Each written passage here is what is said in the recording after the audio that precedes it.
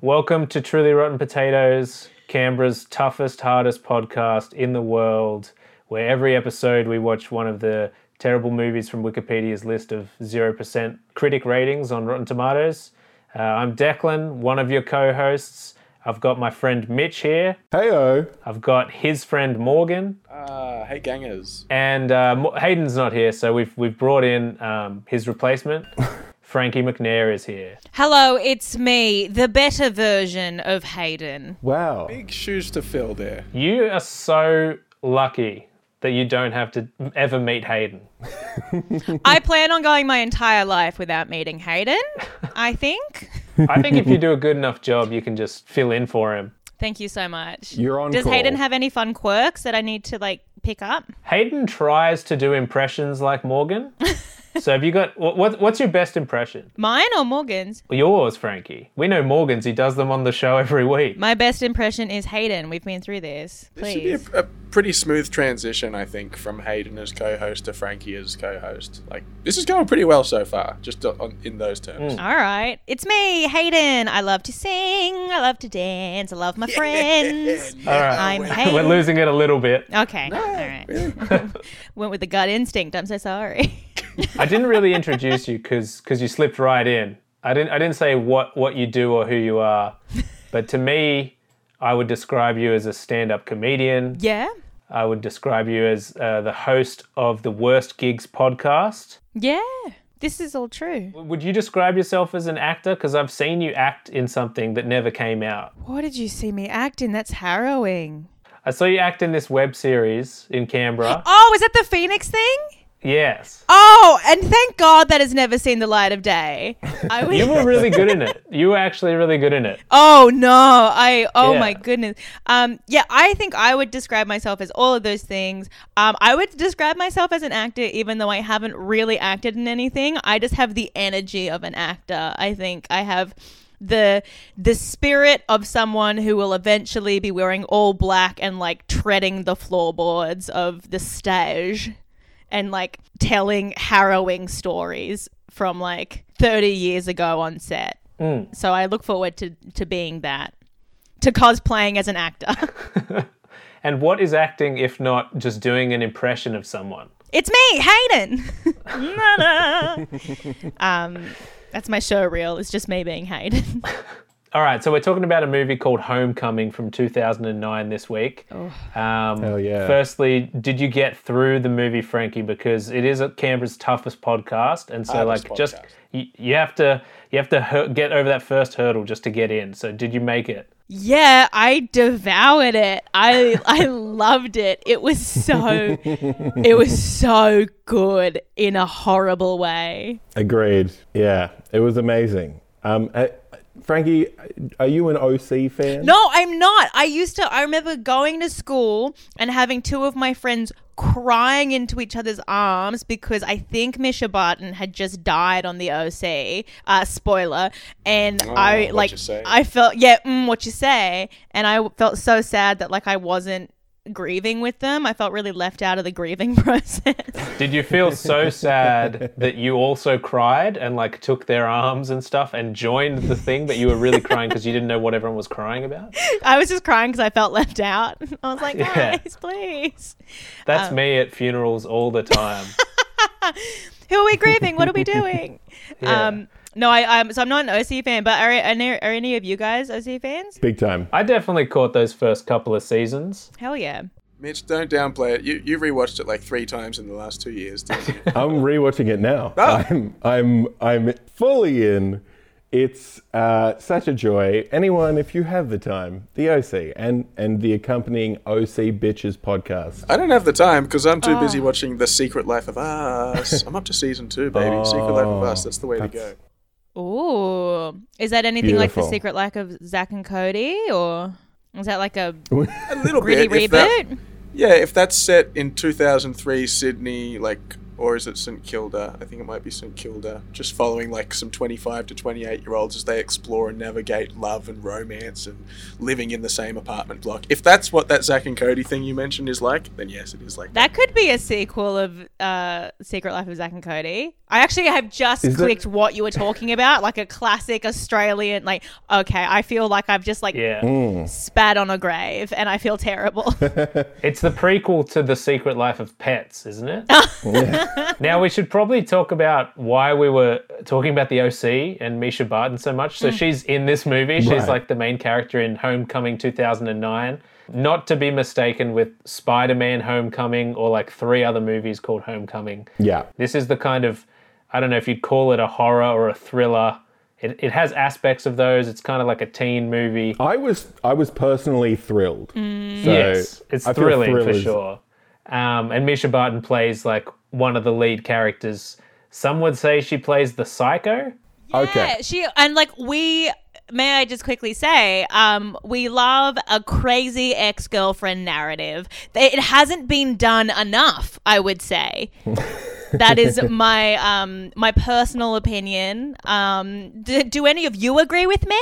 This is a fucking trap. Say yes. Yeah. It's just such a relatable story. Like, it's Definitely. universal. I mean, this is just what it's like when you come home, isn't it? Much like the kind of male lead in this movie, I was a really good football player. Yeah. Who, at the age of like 24, they retired my number in my hometown. Like, I was that good. Yeah. 24? Okay, that brings me to my first question of the movie. How old are these people? I actually don't know. It is a beautiful range, I would say, to like... Okay, I think that they are like at least under 21 because there is one scene where like the dad passes the hot and normal son and incredibly plain son a beer and he's like kind of surprised. He's like, oh, I'm bonding with my dad by underage drinking, and haven't we all? Right. So I think that they're under 21, but also they all look about 35. Yeah. Misha Barton works in a bar. Oh, she right? works at a That's why bowling her alley. name's Barton. She owns... But they sell alcohol, so she's like Oh, old yeah. enough to sell alcohol to people. This is what I'm saying. that's why her Oh. character's name is Drinky McBowling Alley. Actually, it's Shelby. What? Excuse me? Is it? Wait, no. Is it Shelby? It is It's Shelby. I watched this absolutely movie yesterday. Shelby. Don't doubt yourself, Shelby. King. You All right. have 100% this. Shelby. You can do it. Oh my god. And you know what so the nervous. the current girlfriend's name is, which they will never refer to her as any shortened version of. Her name is Elizabeth. All right. And Mike, our male protagonist, is referred to as Mikey by every character at least 5 or 6 times. But I mean, these people, think about it. These people have had sex, and they're still calling each other Mikey and Elizabeth. When does that become more colloquial? When does the formality wear off in that relationship? I'm not calling my girlfriend Elizabeth. I will never allow a lover to call me anything other than my full name. But your first name isn't Elizabeth. Francis McNair, how are you?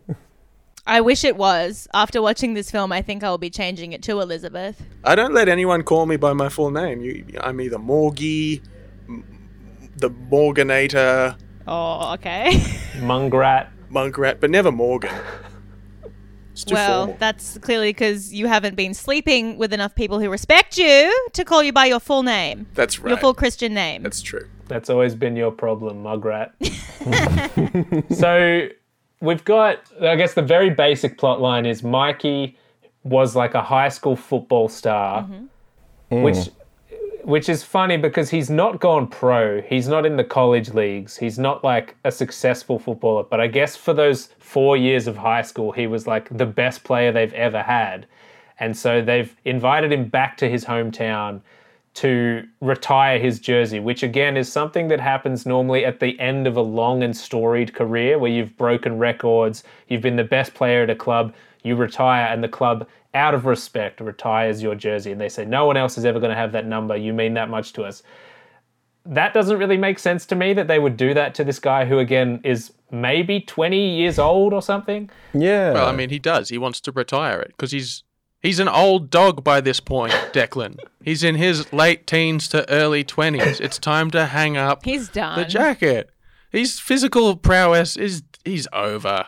It's time for him and Elizabeth to get married and become really mature and, never play football If again. he was that good and he was at that age, Yeah. he would be playing professionally. He would be like a Super Bowl champion. He would be like Hell yeah. in the big leagues, not just like I have a counter retiring. argument. that he is actually playing in the college team, because if you had studied the film as in depth as I had, the shitty psych teacher ex-boyfriend was like, they don't need you this week, bud. And he's like, no, we've got a bye. And he's like, okay. And then he calls him a prick. So he is playing for the college team. But that weekend, also, I have no fucking idea what the time frame of this film was. Apparently it was a weekend, but it felt like a month. But they had a bye. So don't freak out. He is playing. Okay.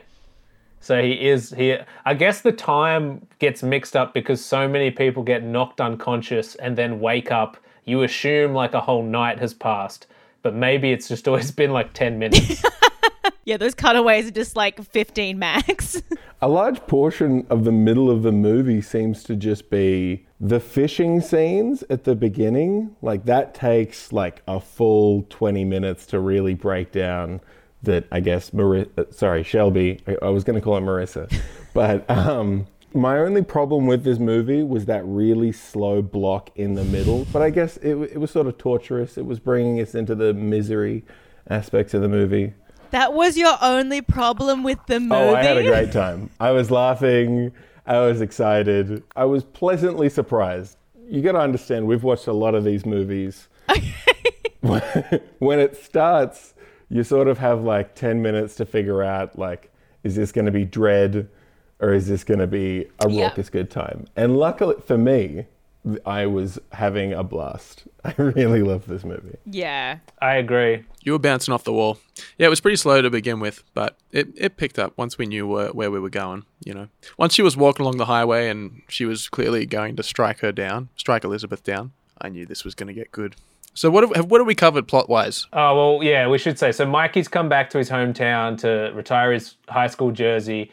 He's with his new blonde girlfriend, Elizabeth, and his ex-girlfriend, Misha Barton, works at the bar and has been telling people that they're still together or that they never really broke up.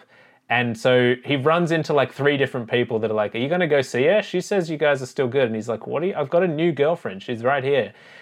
That's basically all the setup you need. The movie does start with like a kind of pre-credits teaser, which is Misha Barton drunk driving and crying in the middle of the night. She crashes her car, and you don't really know what happened, but that's like, you find out halfway through what happened. And then there's like a sitcom-esque opening title montage of like them all as teenagers in kind of photos, and this weird... Very How I Met Your Mother. Yeah. Yes, that's what I thought. And then it's like a 90s female soft rock song about like homecoming queen and stuff. And then the most important part of the movie that no one ever talks about is that this movie was directed by Morgan Freeman. Yes. And this is his finest work. But it's important to say... I don't think you need to say it. I don't think you need to make the quote. It's not the Morgan Freeman we know and love. It's not the Mugrat Freeman that we sometimes refer to. It's Morgan J. Freeman, who directed such movies as American Psycho 2. Oh. I'm a fan. The Mila Kunis classic. And this movie could be called American Psycho 3, am I right? I don't know. Did it come out after American Psycho 2? Yeah, it did. Let's have a look on the old... No, I'll trust you. Yeah, we can call it that. Yes, It we did. can. It did. We can We've called it. that. I think it's important to note as well that in that opening scene when we see Misha Barton, a.k.a. Shelby, coming into the bar, which we then quickly discover is a bowling alley, that there's an elderly gentleman sitting at a table and he's like, I really need to talk to you. And she just blanks him, walks straight behind the bar, and then he approaches the bar and says, you've really got to come down to the bank.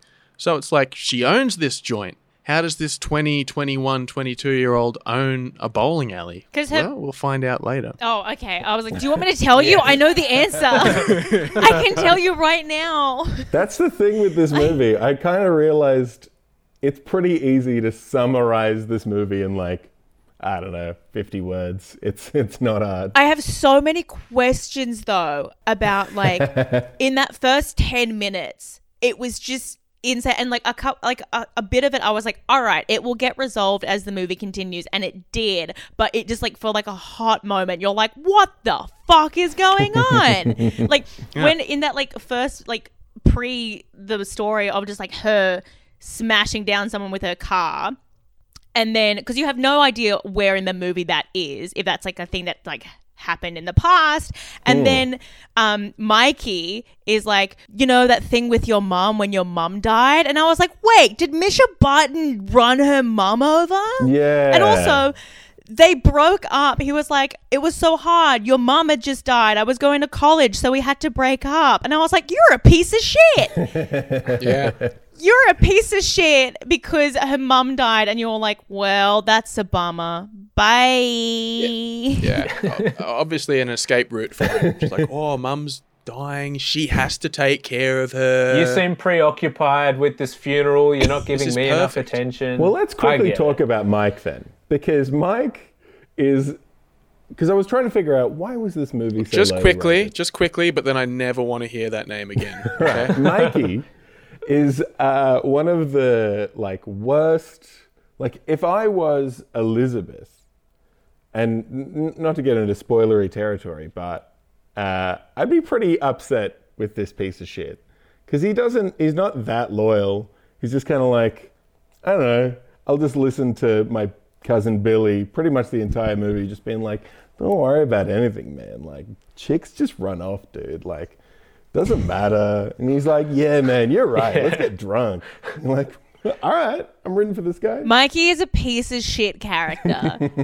Mikey is a piece of shit. I was so like, when he got into town and his cousin Billy was like, hey, I just spoke to Shelby. She thinks that you guys are still together. And he's like, ugh, but we haven't spoken in months. I'm like, did you ghost your long-term girlfriend when you moved to college? Like, did you have a chat about breaking up? Or did you just go, your mum's dying and I'm going to college.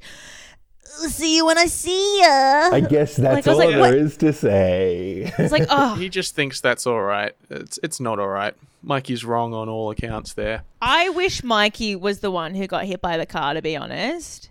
I sort of do too. What about the character of Eddie, right? So in the very early scene, Mike and his girlfriend are like packing the car or they're getting ready to go away. And then Eddie, her weird friend, who's definitely like too close to her. It's an X. And has one... He is the ex, right. It's an X. Oh, yeah. He has two lines in this movie. And then he says something like, oh, I wish you weren't going away. There's a poetry benefit on. And she's like, no, I got to go with my new football boyfriend to this thing. Yeah, I was like, who is this guy? He's creepy. Does not show up for like at least an hour. There's like one more reference to him way later on. But it's one of those weird things where they made him out to be weird and then just brushed him off. Yeah, because they made him out to be weird so that they were like, oh, when... I don't know how much I can spoil of the film. At this point, I mean, why are we paying respect to Homecoming? Elizabeth gets kidnapped by Misha Barton. I will not be calling her Shelby. I will be calling her Misha Barton the entire time. She gets kidnapped by her, and they're like, I think she ran away because she got cold feet, and she went to go be with that absolute soft boy Eddie, who, as soon as I met, I wanted to punch him in the throat. I hate Eddie. I think Eddie's a piece of shit. Eddie and Mikey...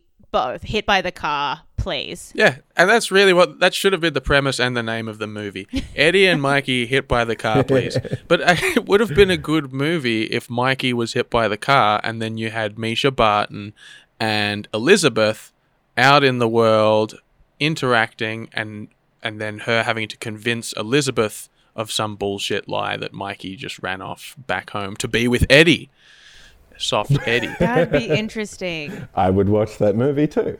Let's do it. Let's start crowdfunding. But it's the whole town. I'm calling Misha. It has to be the whole town that's in on the conspiracy as well. You know, at one point it felt like his cousin, who I've forgotten his name, who we also Billy. didn't mention. Did we mention he's the cop? He's like the town cop. We'll get to him in a sec. Yeah, Mikey's cousin Billy. I thought he was in cahoots with Misha Barton for a good 80% of the movie, mainly because they kept showing him smoking, and it's like, well, he's a sinister minister, and he kept putting like whiskey in his own coffee as well. That's something only the most evil of coppers would do.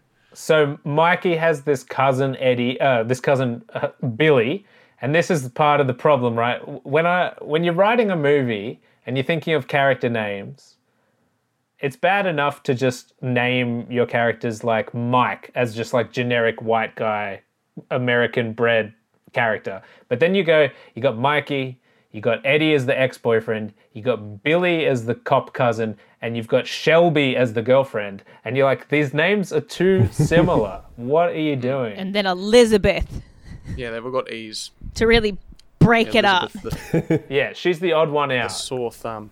All right, so let's just jump to Billy's introduction where they get to town. Billy's like, Shelby's saying that she's like in love with you, but he's always hanging out with her in the alley, so he's weirdly infatuated. Minor side note: this guy was in the Final Destination 2 movie. Yeah, he's great. I love that guy. It's the one with the logs. Anyway. Thank you for indulging a side note. Oh, the logs. That's the one where the logs go through the front The log windshield of movie. the car, and yep. That's all I know of that My franchise. favorite logging That's one of my real fears as well. It also happens in The Descent. I think it's the start of the movie The Descent, Yeah. where you're behind one of those trucks and it's got the logs and someone in the middle just gets dislodged and flies through and gets me. And every time I'm behind one of those, I expect that to happen. And I'm like already ready to swerve. My biggest fear for my own safety is that I'll one day be indicating into like a middle lane of either a 3 or 4 lane road, and as I do that, somebody else in the other lane will do the same thing, and I'll get something in both my eyes at the same time and have to be like, but I can't I'm already halfway through the process, so then I smash into this other, and he's also got, or she has things in her eyes Yes, as well. king, ally. All right, Frankie, what are your Anyone can get into car accidents. That's right, anyone can Yeah. crash their car this day and Frankie, age. what are your worst fears and dreads? My worst fear, I think anytime I'm about to go on a roller coaster, like I just make peace with the fact that I'm like, you're like gonna go on a roller coaster, you may not come off. And that's okay. Or you may come off, but not when you want to. And that's fine. And so like I truly like have like, it's the most zen I ever feel. Yeah. It's just beforehand where I'm like, you got to accept it. This is the risk you take. You know, otherwise you die scared, and who wants that? Nah, I'm not a loser. I never thought of that. Like, yeah, you're never allowed to get off the roller coaster. That's terrifying. If they just keep it going. Yeah, forever. Now that's a movie. Yeah, I like that formula. I needed to say this as well. They say homecoming like over like 50 times throughout this movie. Yeah. Like they could not say the title of the movie more. Which is what you want in a movie. You want the title. You You do. come there for the title. If they starve you of that, what are you there for? Story? No. Exactly. I'm often watching a movie and like I'm just like I can't wait for them to say Star Wars. We're about to engage in Star Wars, and I'm like, we did it. We did it, everyone. They took it a step further with this movie, though. They kept saying, like, come on, you don't want to miss The Homecoming. It's directed by Principal Morgan J. Freeman. They did. They kept saying that. I mean, you'd only just hear that last bit if you really listened. Morgie J. Freeman, I think they said. So we've talked about the setup of the story. There's not Frankie. That's another character that's in there. It's me, the protagonist. Yeah. Yeah. There's Mikey. There's his ex, Shelby. He's with Elizabeth. They go back home. And Shelby still thinks that they're together, or maybe that they can rekindle. And everyone keeps saying, you got to go see Shelby, man. She's talking like you're still together. He doesn't want to, but he does. She tries to kiss him. He rejects her. And she doesn't take it super well. And basically what happens in the movie is she kidnaps Elizabeth and tortures her for a while, and kind of goes like a little, I'm not going to say crazy, but I'll just say like has some sort of mental health issues. She goes a little Yeah. manic. And I mean, let's be honest. This is a classic case of, okay, so in my second job in between podcasts, I sort of work in mental health, and this is a classic case of nymphomania. She has nymphomania. And it needs to be addressed. It's a serious thing, you know? It needs to be treated. And otherwise, it comes out in the strangest car crash on purpose scenarios. I just can't emphasize how alive Elizabeth is, though. Yes. How alive for an extended period of time she is. Yeah. In fact, That I think this was my major problem with the movie, which, as Mitch alluded to, is one of the best we've watched, to be honest. Like, the most watchable. It really wasn't a bad movie. I think the key error that they made was that there's no mystery or suspense. We know exactly what the situation is. We understand that Misha Barton's Shelby is a little off her rocker. We understand she's jealous. And we understand that she's the one who kidnapped Elizabeth. So we're ahead of the characters for the whole movie. And so Mikey, for like half the movie, is going, I just can't find her anywhere. She's not answering her phone. I don't know what's going on. And we're going, well, we know what happened. She's not well, Mikey. Yeah, you need to find her. There's just nothing to kind of keep you like going like what's going to happen next. Because you either go, well, she's either going to kill her or she's going to let her go and she'll be arrested, or it's an American movie, someone will get shot at the end. Like there's not it's a real scream at the screen experience where you want the characters to realize stuff that you know, which I think is what made the experience fun.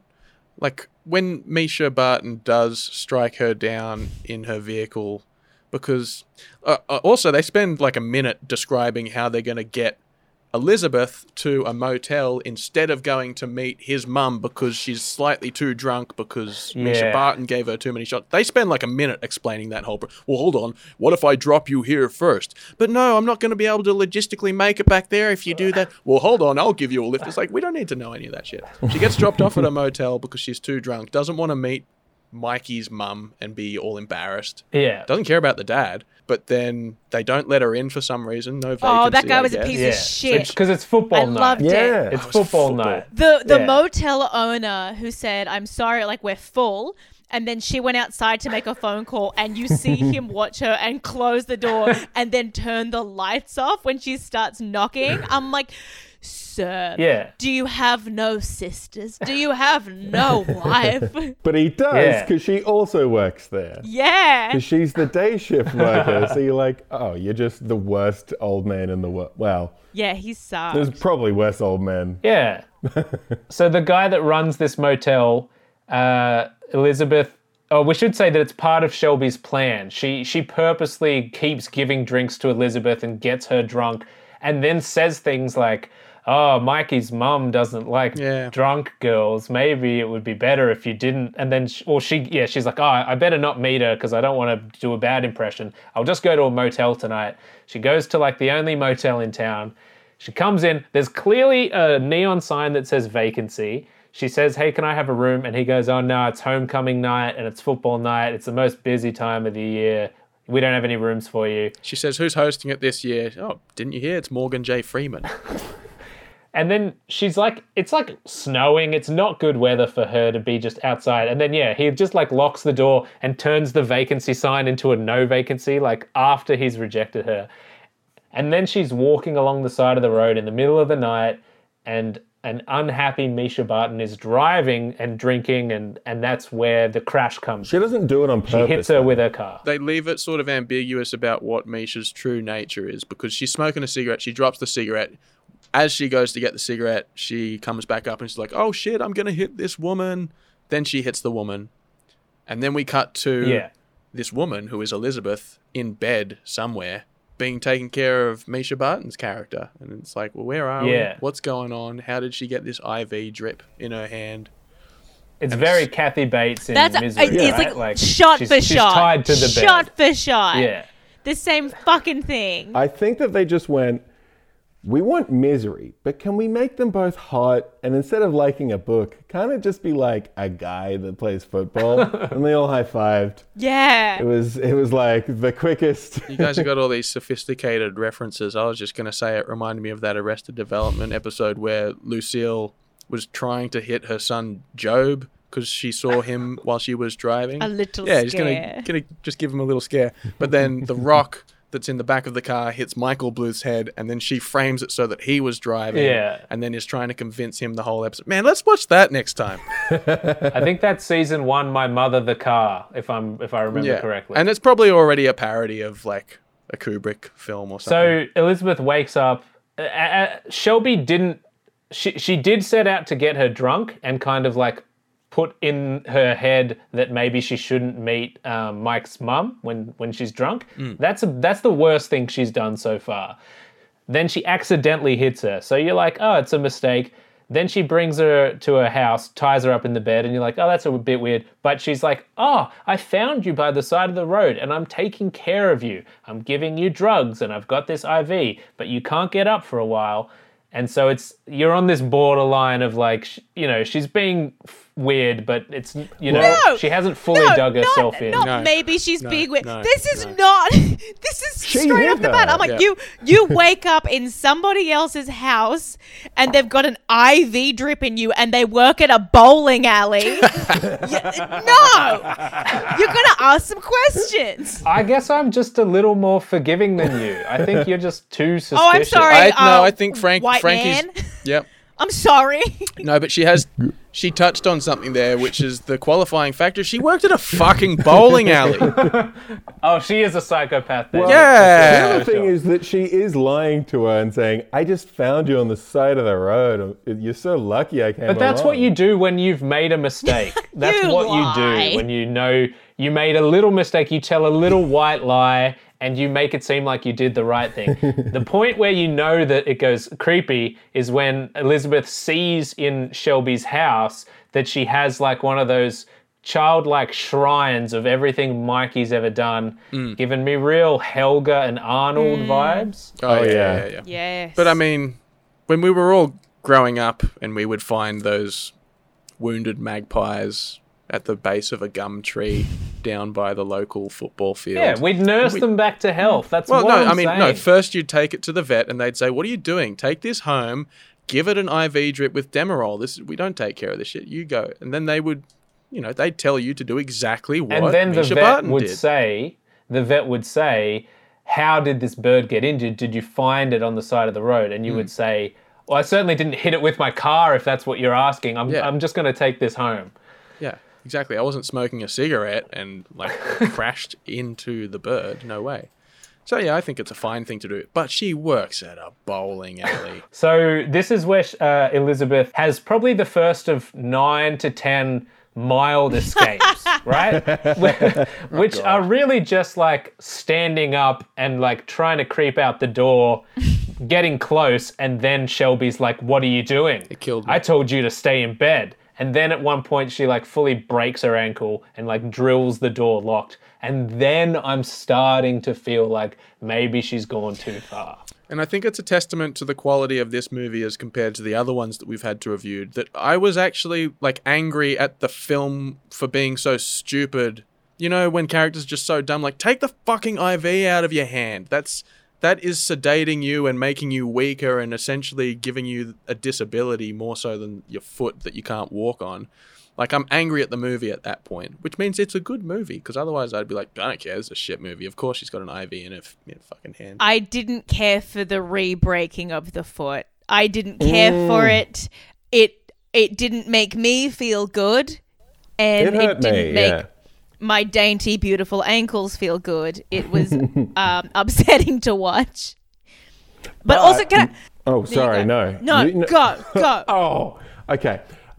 Not the most upsetting gore in the movie. that is saved for later with a pair of hedge clippers. Oh, yeah. I sat there and just yelled, what the fuck? What? Why? That was... Why would you do that? Anyway. Legitimately disturbing. Sorry, Frankie. You go. No, I just realized that we haven't pointed out as well, Misha Barton's voice this entire movie was just not... It wasn't right. It was like it was very much like I am reading a script, but it kind of... what did it sound like? I don't know how to describe what it sounded like. She's just been... That's what she sounds like in the OC, though. That's why... Really? Is that what she sounds like? Is this just her voice? No. Am I just ragging on her personal trait? Oh, my God. No. Because in the OC, she's like, California. I think she wanted to differentiate herself. So she went for like Southern gal.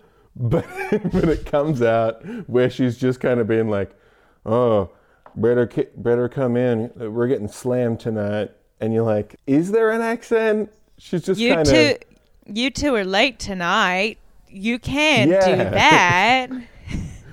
It's She's not sure. What we're She's doing an accent, but it's we're all hers. picking up on.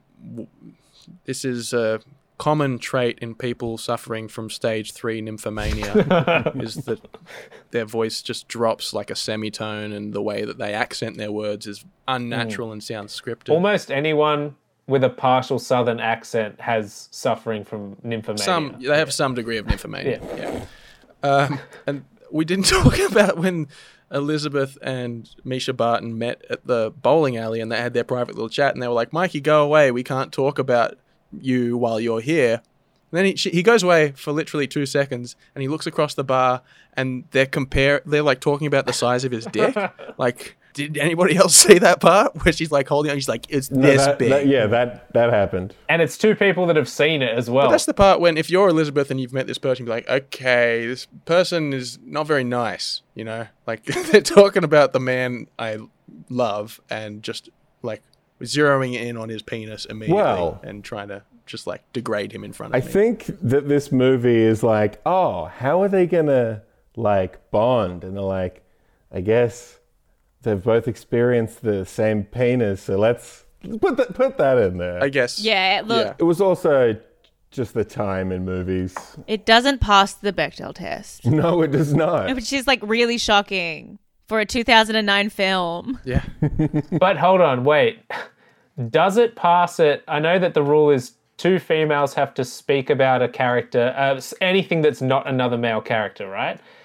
There's probably times where Misha Barton's character and Elizabeth are talking about, like, are you going to kill me? Does that pass the test? The amount of times that Misha Barton just comes in and goes, I'm going to fuck your boyfriend tonight. Like, that outweighs, are you going to kill me? I reckon. Yeah. Let's go into that. Her tactics of, like, intimidation by coming in like a silk nightie and lingerie, being like, I think I'm going to do it. I think I'm going to fuck Mikey, or I don't know what she was saying at that point. And before it gets there, so you're like, she hasn't got a plan here. She accidentally hit her with the car. She's thinking on her feet. She tries to convince her that I saved you from the side of the road. And then I'm going, all right, what is her plan here? And she just does not have one. She's like, while you're tied up, I'm going to call Mikey and be like, please have lunch with me at the bowling alley. And he's like, okay, I will. And that's like all she's got. But this is the point where I'm going, like, there's no interest, there's no intrigue. We get it. Where the hell does it go from here for the last 45 minutes? And it really does just, like, kind of tread water, like go in the same cycle. Shelby takes a few steps out the door. Elizabeth takes a few steps out the door. Shelby's like, where do you think you're going? Smash you, lock you in. She escapes again. She's like trying to call the cops. Where do you think you're going? I cut the phone cords. Oh no. And that just keeps happening over and over again. My favorite iteration of that part of the story was when the bank manager made his reappearance. Yeah. And he comes to the house and goes inside and sees all the overdue bills and can hear her screaming from upstairs but does nothing, and then exits and looks up at the window, and she's clearly like banging on the window, and then he, with his old tired eyes, he looks through the window again. He's like, oh no, it's just that woman I was speaking to going upstairs to wave at me from the window. She said goodbye to me at the front door, sprinted up the window, banged for help, and then just waved goodbye to me again. That makes sense. I think my favorite time that Elizabeth was caught trying to leave was when Shelby came in with a photo that Elizabeth had dropped from the room and said, if you're going to snoop around in someone's business, you should probably ask permission first. No, you shouldn't, Shelby. That's the point of snooping. She doesn't get it. You fool. That was a sick line. I do like the idea of someone going to your house and just being like, do you mind if I snoop around in here for a while? Oh, yeah, go for it. Make yourself at home. Okay, so meanwhile, through all of this, Mikey, his plot line is just misdirect. Just him being like, I think something's real wrong. And they're like, I think something's real wrong with you. Yeah. Oh, every single person he talks to is just like the most gaslighting guy who's like, you need to get back with your old girlfriend and stop worrying about your new missing girlfriend. She just left you and you just don't know what it feels like to get dumped. When he straight up believes that his girlfriend is missing. Like, he's like, she's probably dead. Like, he's just found out that there was no one in the morgue. Like, that's how worried he is. Yeah. He's checked the morgue, but he still makes the time to meet his ex for a lunch. Yeah. I'm like, what are you doing, Yeah. you piece of shit? And then they start him and his cop cousin, who's the one being like, you just haven't been rejected before. That's why you don't know what it feels like when your girlfriend checks into a motel, never actually stays there, and then disappears completely and won't answer her phone. That's just what it's like to be rejected. Other guys are used to that all the time. Also, it could have been her ex-boyfriend Eddie that we met for like 2 seconds at the start. Let's just like put all the suspicion on him. Hey, I mean, anything could have happened. Yeah.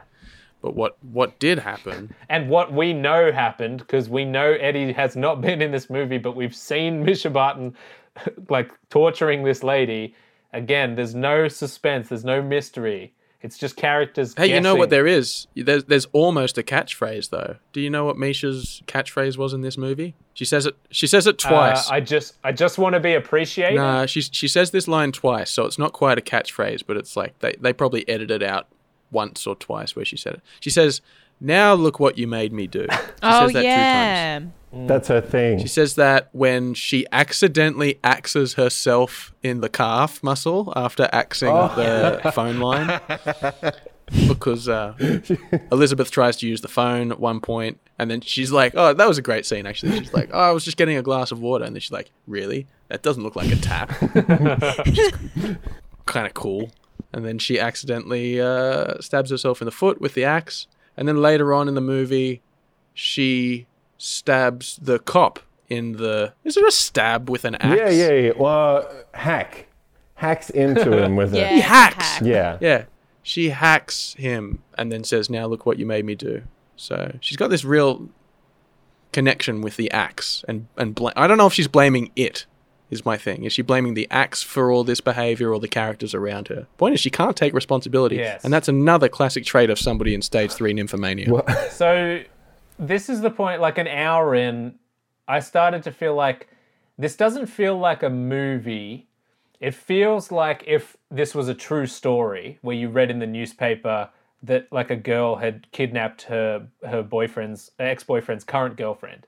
And then you were just like, I have to expand that into a movie. And so it's just very logical. It's very like real. It's just kind of step by step of what would happen bit by bit. But it's not super interesting. But then you're just like, well, there's one thing I want to know. Does she get out and does Mischa Barton face justice? And that's like all I'm waiting for like the last hour of the movie. You know what I wasn't waiting for was the evidence under the toilet. Yeah, that came out of nowhere. That like she'd been slowly poisoning her mum so that she could die quicker, so she could go and meet Mikey at college and they could be together. If only she died 1 month earlier was my Yeah. favorite line. That was a line. I loved it. Yeah. Why couldn't that fucking bitch have died 1 month earlier?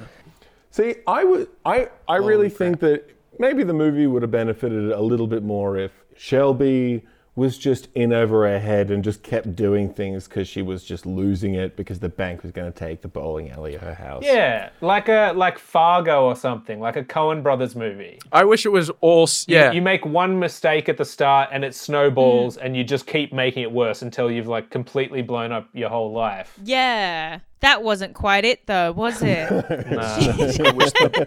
It wasn't quite that eloquent, I don't think. No, they're like, Shelby's a fucking psycho. She always was, and Mike needs to get the fuck out of here. And you're like, okay. And I love that they insinuated that she was a psycho because she was a dynamite lay as well. Like I remember when they were like talking, it's like, They're fishing. oh, is she like a dynamite in the sack like Shelby? And he's like, nah, it's like there are no complaints, but it's more than that. Yeah. And I'm like, I'm sorry, mate. Yeah.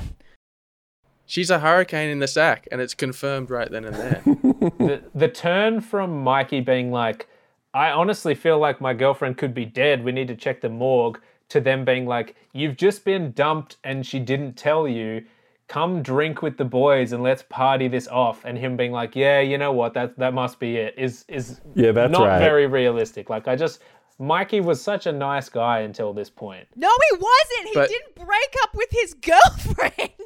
This is exactly right. I'm like, at this point in the movie, he's not really, like, he was worried, but he didn't do anything about it. Then he nearly... I mean, what he is he's an inactive person in his life. Like, he's a handsome guy who's talented at football. Everything's always happened to him, and he's never had to do anything. And now he has to do something, and all he's done is move away from this woman that he supposedly loved, and then abandoned this woman at the drop of a hat from, like, a text message and just bad advice from the people around him. I mean, he's young. He's dumb. I'm not going to say what he's full of, but he's those first two things, and he's Mikey. But if we could just circle back to the toilet evidence for a second. I liked the bit that said it showed pictures of the mother obviously getting older and sicker. So just to jump in, this is Elizabeth in Shelby's house, again, snooping without permission, probably the 6th time she's escaped, and she's like going under the bathroom sink and stuff and just looking for stuff, and she finds all these like letters and photos and things, right? She's looking for anything. She lifts up the toilet cistern and sees that there's taped underneath that like a file of just all these different papers that are in a plastic sleeve so it doesn't get sodden with crap water. And she pulls it all out and looks at these photos. And then there's like a text document that says poisonous plants, which has been circled like 4 times. Yeah. No, other than that, there's no actual evidence that she did anything. It's just a weird thing to have in your house. Why would you keep it? Like, shred it, babe. Babe, shred it. It's fine. Like, the case is over. Everyone thinks your mum died of natural causes. You've inherited the house and whatever else. Like, there's no need to keep that evidence. There is no need to keep that evidence. Like, at no point will you be like, this is going to help me out. Yeah. If I hold on to this is really going to save my I can use this to blackmail myself. Which supports my theory that she was framed. This whole thing was all just a misunderstanding. She was not framed. She was not framed. Eddie did it. It was Eddie. He done it. He done it all. So at the same time that Mike is now like partying at the bar with the boys, Shelby has been working the master plan she's developed on the fly, which is maybe while Elizabeth is tied up at my house, I can seduce Mikey. And then I guess her plan is like convince him to leave her, never ask questions. Oh no, they've already convinced him that she's just left him. Mm-hmm. So it's just like, I've got a chance to get back in. And so as Mitch said, she walks in a couple times like in her underwear and basically says like, I think tonight I'm gonna fuck Mikey. I think I'm gonna have sex with your boyfriend. That's her plan.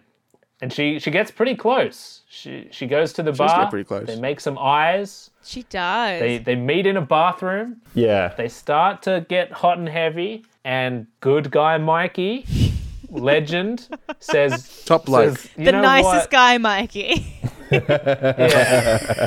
The nicest boy in town. They stop because he smells his ex's perfume that she has put on. Yeah. And he's like, oh.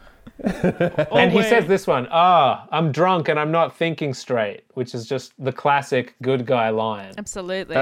Of course. Also, there's a band at the bar and they're playing that song that's like, I try, but I try. And I just thought that was a fun little addition to the movie. Okay, I didn't recognize that song. It's a classic. I truly, in this scene especially, like throughout the whole movie, but especially in this scene, I really need to give a massive shout out to Supre.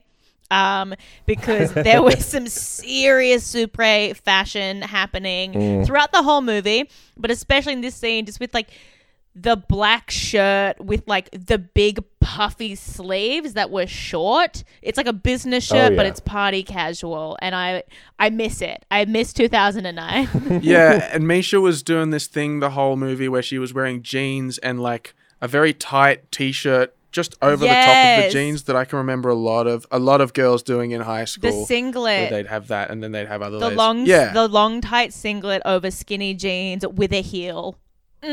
Yeah. I never knew if that was a shirt or if it wasn't was for you to know. Some sort of weird belt. Yeah, it never was for me to know. It was a time of traveling pants, summer of denim. Okay, Summer of denim. Summer of denim. So do we get into the jacket? Because Shelby's big plan is to give Mikey a jacket that has the number 7 on it Is that right? Declan's shaking his head. that no. Elizabeth It's his homecoming- yeah. had brought to give him as a gift. Right. And Shelby has found it in Elizabeth's suitcase, and he's like, "This is a fucking baller gift. He's gonna love it. I'm gonna give it to him." Yeah. Which is sick. It's a classic move. When it's like if one of your best friends is having a birthday and one of your other friends is like, "Hey, I'm gonna get them one of these." You just get them the same thing and give it to them first. Fuck yeah, Yeah. absolutely. So, the other thing is when Elizabeth's going through those papers and it says like poisonous plants, then it also has one that says daughter did not request autopsy. Yeah. That's how you know it was her that killed her own mum. And she did it, and she inherited the house and I think the bowling alley, right? But she hasn't been making payments, which is why that old guy shows up at the door, and he's basically, I think he works for the bank or whatever, and he's like, "You're going to lose them both. You're not making payments." She tries to seduce the old guy. He doesn't go for it. Elizabeth is trapped upstairs. But this is where, I guess, afterwards, she goes back to Elizabeth and she's like, "I nearly boned your boyfriend last night. I think today's the day. I think I'm going to get it today." Like, that's just all I want. Yeah. And then, yeah, at the end, Shelby does have to admit to Mike that if her selfish bitch mum had just died a month earlier, they would have been able to get together. Oh, she has to. She has to admit that. Even at this point, Mike's cousin, Billy the cop, is still saying, like, "You know what? I think Shelby's the one for you. I think you should be with Shelby." But yeah, I don't know. There's more parts where Elizabeth tries to escape and Shelby knocks her out and brings her back in the house. There's one where Shelby gets quite close. She gets out the front door and then like hides in a barn, but she just can't get out. Yeah, that was sick. my God. She tried to open her car door. So she took a jacket before she left because she's like running for her life and is like, "Oh, it's chilly." So she got a jacket. And then she's like trying to like break into her own car, and then she sets off the alarm. Shelby runs in, and you're like, "Oh fuck, she's gonna die." And then Shelby calls her a dumb bitch and puts her hands in the jacket pocket and takes out the keys and stops the alarm. And you can just see her be like, "I am a dumb bitch. Oh no." That was sick. That was like the best bit of the movie, I reckon. Yeah. It was actually heart-wrenching. It was... For somebody It was a who good time. loses his car keys on a weekly basis, Yep. that was just the worst possible scene. So the way it all kind of ties together is Billy the cop, who's been trying to hook Shelby and Mike back up, goes over to Shelby's. Is like, "I'm going to talk to her." And then hears a noise downstairs because I think she's got Shelby in the basement at this point. So he goes down there, sees Elizabeth. Oh, no, sorry. the power... She turns off the power and the power's yeah. out. And he's like, "No, I'll just go Yeah, fix it." that's right. He's like, "Oh, I can fix that." And she's like, "You know what? I'll just get someone to do it later." And he's like, No, I insist. I want to root you. Let me fix your electricity, please. So he just goes downstairs and immediately sees Elizabeth just tied up there, like, "Help me." Yeah. And then that's when Shelby hacks him with an axe, stabs Billy in the chest, takes his gun, and then goes to shoot it, and then it's empty, and you're like, "Oh, okay." There's like a tension. She's gonna shoot him. Oh, there's no bullets in it, and then she's like, click, loads it, and shoots him anyway. Yeah, that was weird. Yeah, good moment. Like genuinely a good like tense moment where you think he's going to reach for a taser or a second gun or something, and it's just like, "Oh no, the safety switch wasn't on," and then she does shoot him. Like, Yeah. you think something's going to happen, but no. And then she nothing happens, like the whole movie. Yeah. You think something's going to Yeah. happen, and then nothing Yeah. happens. Which... But we have built up to the big finale, which is, of course, Mike's retirement jersey celebration. Oh, So he's Shout backstage. Everyone's like filled the auditorium or the stadium. I can't remember, but they call his name, and right as they're like, "Here he is, the man of the hour, it's Mike," he's like, "Oh shit, the jacket that Shelby gave me has Elizabeth's initials stitched on it." Yeah, which is a fucking weird gift, to be honest. That's... I like to brand all that's mine. like, yeah. I brand every gift I give someone just so they know that I own a little bit of them. Yeah. Just embroider Frankie into everything that you give I to do, people. full name. And that's when he realizes that actually Elizabeth was the psycho stalking bitch all along. I mean, to put your initials on a jacket. So she rushes over to Shelby's house. They immediately get married and they save the bowling alley. The end. So Mike, what actually happens is Mike runs to Shelby's. He finds Elizabeth. I can't remember if he sees his cousin's can body I just as well. say, did we cover how fucking long that run went for? It was one shot that went for 4 minutes. It was 4 minutes of a man running in real time. And you know what? He doesn't have a good gait, like for a runner, for an athlete. He didn't have a good run. He slowed down towards the end. He got tired. Because it was one shot. He's like, I gotta keep running. All right. Why did they make it? You know what would have been good? If they kept saying throughout the movie that Mikey was such a good football player because he had like the best 200-yard sprint in the world or whatever. And then he's like, oh my God, Shelby's house is 200 yards from here. And then just legged it. Yeah, that would have been sick. He was pretending he was chasing like a long ball or something. Yeah. Oh, It was awesome. So he gets there. He goes down. He sees that in the basement, his cousin, the cop, has been shot dead. No, he's been stabbed hacked up or at this hacked. point. He's been hacked up and thrown into a barrel that is now on fire. So he doesn't get to see Billy. Oh, but really? he does run past his on fire foot. Oh my yeah. God. I didn't So see he gets that. to smell his burning corpse. Yes, he does. Just to clarify. And he immediately recognizes the smell. Billy! He always did like a good smoke, but they cut that line out.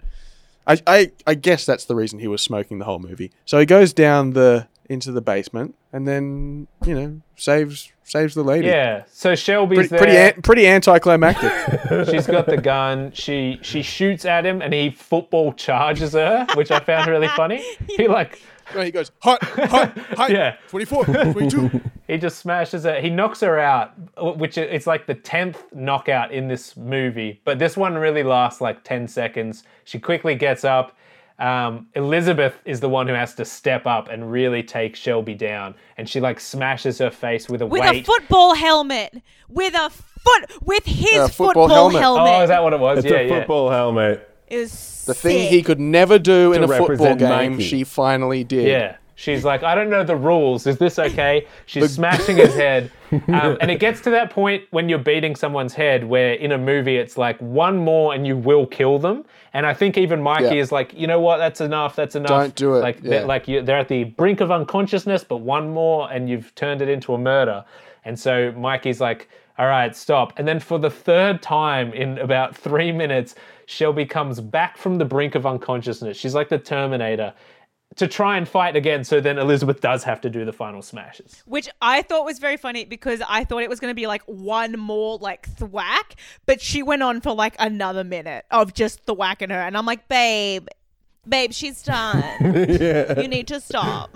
But then she breaks down crying like, oh God. I'm like, Yeah. pick a lane. And then we get this is the point of the movie where the main story is over. And I'm always like, how do they wrap this up? Where do they go? Do they show them living happily ever after? Do they, whatever? But we get a quick home video of Mike and Shelby when they were together. Oh, yeah, that we saw her watching obsessively earlier in the movie, eating popcorn and crying while she's watching this. Yeah. And then we get, I guess, Morgan's favorite moment of this movie, which is Shelby's bloodied face on the basement floor and then a quick eye opening. Just your classic end horror movie where you're like, the serial killer is not dead. The monster wasn't fully killed. Yeah, just in case they wanted A sequel? to do another, I suppose. Yeah. Yeah, I thought it was open for a sequel. I'd watch it again. And because of the beating that her face took, Misha Barton could have said, I'm not doing the sequel, and they could just recast her and be like, it's a different person with new face. This was my my note on that was that her face was stunning, pristine. After having been beaten for a solid minute, it was she had blood on her nose, owie, but just they could not afford prosthetics at that point. They were just like, no, we've spent too much. We've spent too much on just saying the word homecoming, I guess. I don't know. They do. They do charge a lot if you say the title of your own movie in the movie. It's royalties. You got to pay a tax. You got to pay a bad movie tax. Yeah, that's how Morgie J. Freeman rakes in the big bucks. But then just before we fade to black, she says, "Touchdown!" TBC. Yeah, sick film. Yeah, that brings us to the end. Normally at the end of the podcast, Frankie, we like to just go through, give it a rating out of 10, talk about whether we thought it deserved to be truly rotten, to get 0 positive reviews. Me personally, compared to all the other potatoes we've watched in this podcast, this was definitely one of the most watchable. I think I'm going to give it a 5.9 out of 10. Which to me is like one of the highest I think I've given anything. It was actually well made, fairly well acted. It was really just the actual script and like the structure of where the interest and intrigue was meant to come from. I think they just really were like hoping that it was interesting enough, but watching a woman tie up another woman and her like badly trying to escape 6 times is not a good middle of a movie. It didn't ramp up enough. I didn't really like the way Mikey turned on from going from being the good guy who really was looking for his girlfriend to just being like, well, I guess I'll party with the boys and have a few beers and play some poker now that I'm back home. So it loses some points for that. But it was watchable all the way through. I didn't get super bored. And Misha Barton deserves to still be a star. She deserves that OC fame. She is. She is still a star. And I want to see her back on the big screen doing roles like this, where she gets to flex, an accent, gets to play a bit of a bad boy character, that kind of stuff. Yeah, it's her time. It's her time, for sure. I'll follow suit and give it a relatively high rating because it was watchable. It was entertaining compared to a lot of the movies that we watch. Also, pretty measly budget, I'm now reading now, $1.5 million. Not bad. Not a bad effort. I mean, I like to judge movies on how much they cost to make and how much money they made at the box office. So with an 8.5 million revenue, this is a good movie based off that. I'll give it a 6.1. It's a story as old as time. We've all been there. And 6.1. Frankie, do you want to jump in, or do you want to? I would love to. I feel bad even rating this movie because it was so enjoyable. Based on the enjoyment level that I got from watching it, I would give it like an 8 or 9. Hell yeah. I enjoyed watching it. Based on the I guess all of the bones of the movie, I would give it like a 5. And if you put those two together, it's a 14, which is beautiful. I really enjoyed it as a bad movie to scream at. It was really great. There were bad accents, there were plot holes, and there was just like vengeful lingerie. It was great. It was really great. All right. So 14 out of 10. That's my solid answer. Is our final score. That's a new record. You potato first. This is the biggest potato I've ever seen. I'm a big spud. Big spud. Okay. I would agree that this is what I got into this podcast for. A movie that's bad that I'm having fun 100% of the time. I don't think I was bored. I cringed. I laughed. There was bad acting. There was people from obscure horror movies. And you've got Marissa from the OC being essentially just Marissa, gaslighting everybody is her entire character. And I lived for this movie. I don't know if I can give it as high of a score as Highlander 2, because there was no time-traveling Scotsmans. So I'm going to give this one a solid 7. Because, again, it's enjoyment versus the bones of it. And I'd run it back. It's great. I want to throw a question out to my Potato Pod brethren. Do we think that Misha Barton, who I don't judge at all, but I believe at the time of the OC, there was a lot of stories about them maybe partying a bit too hard and kind of going down that track. Is there the possibility that they signed onto this movie believing that the Morgan Freeman was the director? I think it's a very strong possibility. Yeah, and also I'm reading now that one of the producers was someone named Nawala Quinn Barton, who is Misha Barton's mother. Oh, Oh. She's of Irish descent. So it's that producer credit where you don't do anything, but you get like a bit of money for like facilitating the deal or whatever. Yeah, but her wiki says she's best known for producing films such as Homecoming and then a couple others that we don't know about. So this is what I'm picturing, right? I'm picturing Misha Barton's mother saying, they've given you an offer, you don't have to audition, you get to star in this movie. Okay, who's the director? It's Morgan Freeman, but it's not that. I don't care. I'm in. It actually, You probably should hear me out. Nope, doesn't matter. I'm in. In fact, I'm in. you know, if instead of reading that name, if you heard it from your mother, who's the producer of the film, the director is Morgan J. Freeman. Say it like that. Who the hell knows what Morgan Freeman's middle name is? If you present it like that, Like, I don't. Yeah, that sounds salacious. I don't need to hear the middle initial. I'm in. I'm in. Sign me up. You said Morgan Freeman was directing this. No, I said Morgan J. Freeman. It's a totally different guy. Now, Frankie, before you went into this movie, what was the expectation? Like, you knew the premise, it's 0% movie, but were you prepared for what you got? no, because it was better than 0%. I think it definitely like Yeah. exceeded my expectations. Like I was kind of like, I'm going to have to do some knitting or something while I'm watching this. Like I'm going to be bored shitless, but I was not bored. So it was great. So you too can make a 0% movie that changes lives. Never forget. That's the goal, is to make a 0% rated movie. It's actually kind of watchable on one level. Yeah. It's one of the hardest things a filmmaker can do. Get no critics to say it was good, but it still be kind of good. I almost feel like you got away light then, Frankie, because a lot of people who've come on this podcast, you know, have had to endure the toughest podcast in Australian history. The hardest podcast. No, this was the sweetest podcast. Ah. Yeah, this was the sweetest podcast in Australian history. I enjoyed it so much. It felt like having a little Team Bickies. This was not tough. Oh, We'll have to get you back on then, and we'll have to really put you through the ringer. Yeah, do you know about the streaming service Tubi? I think it's called Tubi. Oh, yeah. Yeah, they do like C grade movies that just like never made it anyway. Anyway, there's a Titanic 2 and there's one called Queen Crab that I assume got 0%. Titanic 2. Either one. Come back and we are down to do either one of those two movies. Very excited. I would love that. Crab Queen? Oh no, Queen Crab. Queen Crab. Okay. Titanic 2 starring Bruce Davison and Brooke Burns. Oh. Me love Bruce Davison. Wow. He's the modern day Leo DiCaprio, isn't What he? did it get? He must be. Percentage wise? Well, Did it I'm get more than Googling 0? Bruce Davison now. Yeah. He's got a 100% rating. Okay. To get on the official list, I think you need to have had 20 like professional critic reviews that none of them were.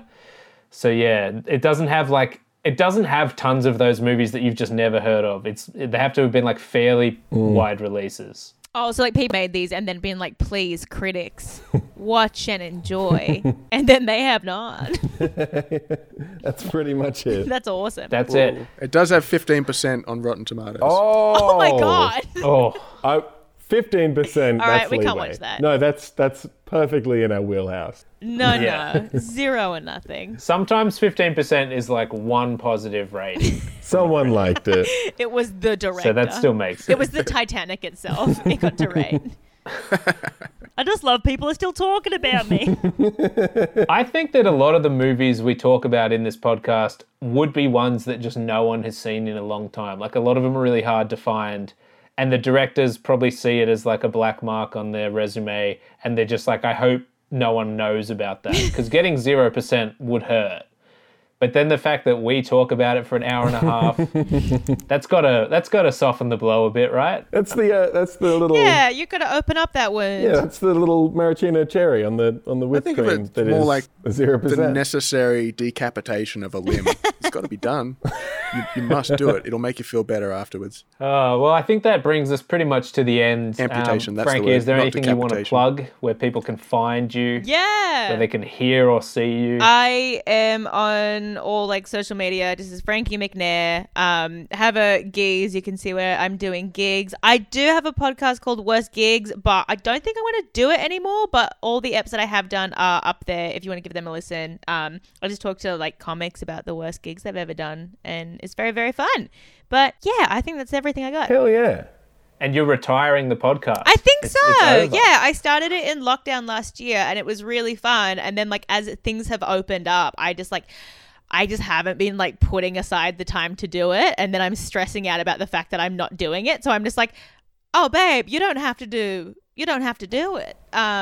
So yeah, I think I'm just like being like, oh, you can just do something for a period of time and then let it go. Crazy. That's cool. That's very Jerry Seinfeld, just ending when you're on top. I hope we one day just never come back for another episode of the pod. And there's just a last one, and people go, hey, do you still do that? And you go, well, no. But you can listen if you want. They're still good. Like, I still think they're good, but I'm tired. You've got things to do. You've things got a to do. life to live. I've got to go and be hot, you know? It takes up so much time. Yeah. It's a tough life. It is. You know, It's exhausting. Being hot all the time. Yeah.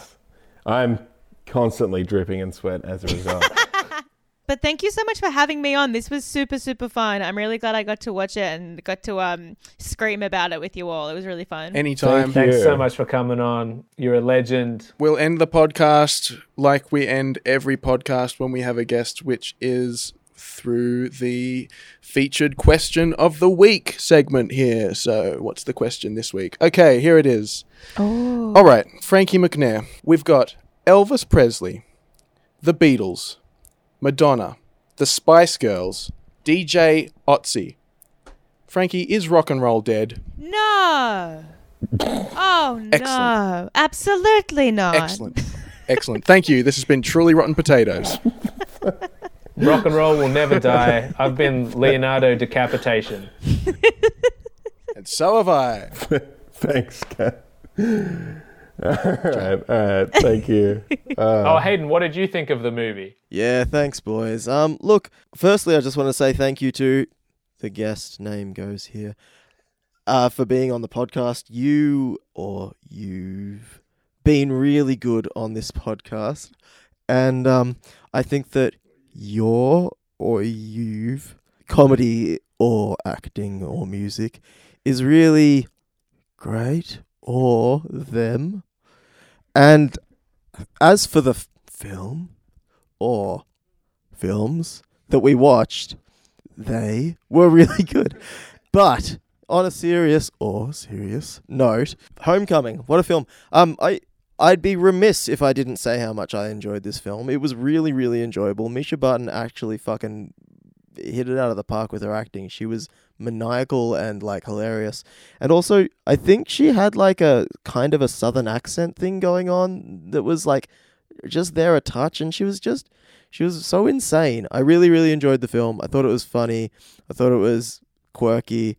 I thought I had a real monster's ball with it. So take from that what you will. No, great film, cool idea, quite spooky, and Misha really, really like she kept me watching. I enjoyed it. Or them.